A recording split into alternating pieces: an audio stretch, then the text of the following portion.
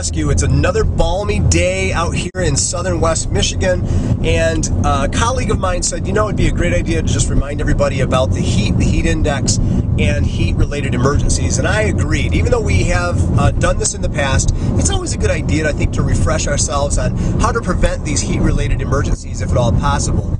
Some of the people that really need to be on most guard for this are the elderly, the very young, and those who have predispositions to complications related to heat-related emergencies. These might be people that have chronic obstructive pulmonary disease, asthma, congestive heart failure, heart problems, or just don't tolerate the heat well at all. Maybe they have other complicating issues health-wise, and they're just not able to tolerate. So as a good neighbor, it's always a good idea that if you live near somebody who's elderly or has these predisposing conditions that cause problems when the humidity level goes up and the heat goes up, it's always a good idea to maybe pay a little more attention to them, maybe give them a call, make sure their fans work, make sure their air conditioner works if they have one, hopefully they have one, and they can tolerate by staying indoors and in an air-conditioned environment and be able to make it through these dog days of summer and the hot days that are just brutal at times. Some of the things that everybody can do to help protect themselves is be aware of the signs and symptoms that you may be running into problems as they relate to heat.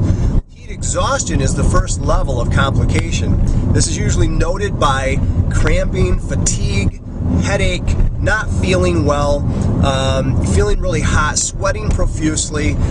Females tend not to sweat as much as males do, although that's not always the rule, but it's a general rule. And we really need to make sure that we're watching for those symptoms, cramping in the stomach, cramping in the legs, though it's not only limited to that. And we need to make sure that we are watching for those early signs and symptoms that we may be running into problems. When you do, it's a great idea to make sure to increase the fluid intake. You can do this by really just increasing the amount of glasses of water that you drink a day. I did a little study some time ago where skim milk was actually found to be a pretty good replenishing fluid because of the calcium and some of the other vitamins that are related to skim milk. If you go anything with more fat, it takes more time to metabolize, and so it does not absorb into the body quite as quickly. But they likened skim milk to that of like an energy drink, maybe even a little better. But I wouldn't even solely replace water, good old-fashioned water. 6 to 8 glasses a day is your normal intake. Remember, if you're losing lots of fluids because you're exercising, working outdoors, or are in a hot environment, you're going to have to increase that amount of water to be able to compensate for the fluid loss. Same thing when you get sick, having to breathe through your mouth a lot because of nasal congestion or drainage, vomiting, diarrhea, things like that. Heat stroke now is the next level of emergency, and this is serious. This is after the person has gone past heat exhaustion and is now, their skin is becoming more dry, very hot.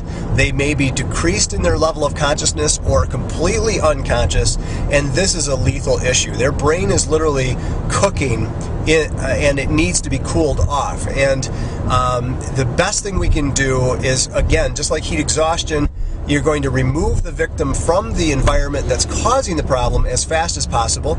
If you're outdoors hiking, biking, and you can't get to a hose with water, it's always a good idea to look for a stream or a lake and be able to use the water there to basically cool the person down. Just pour it over their body, being careful to guard their face and airway, of course, but cool them off. Loosen tight-fitting clothing and cool their body temperature down. If you've got ice packs or cold packs, you can put them under the arms, around the neck, anywhere there's a pressure point, and that'll help to cool the inner core of the body as well.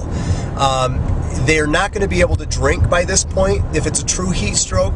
That was supposed to be done before you got into heat exhaustion and during heat exhaustion, not once they get to heat stroke and have a decreased level of consciousness. They can't protect their airway anymore, and they're going to be running into problems. So don't give them anything by mouth. Activate EMS 911 if it's severe heat exhaustion or if it's heat stroke, and make sure that you help the person through the airway, breathing, circulation, shock treatment, cool them off, keep them cool, remove them from the direct sunlight in the environment, and wait for EMS to arrive and support them in a basic life support means. Again, prevention is going to be key here. You know when it's hot, you know when you're feeling dry. Remember, other fluids like soda, alcoholic beverages, coffee, all of those things usually, they've got enough other things in them that the body doesn't want. You tend to get rid of more of the fluid than you take in and use. So though you don't have to stop drinking those, you're going to have to compensate by doubling the amount that you took in. So if you had 1 cup of coffee, you should have 2 cups of water to replace the fluid loss due to the caffeine.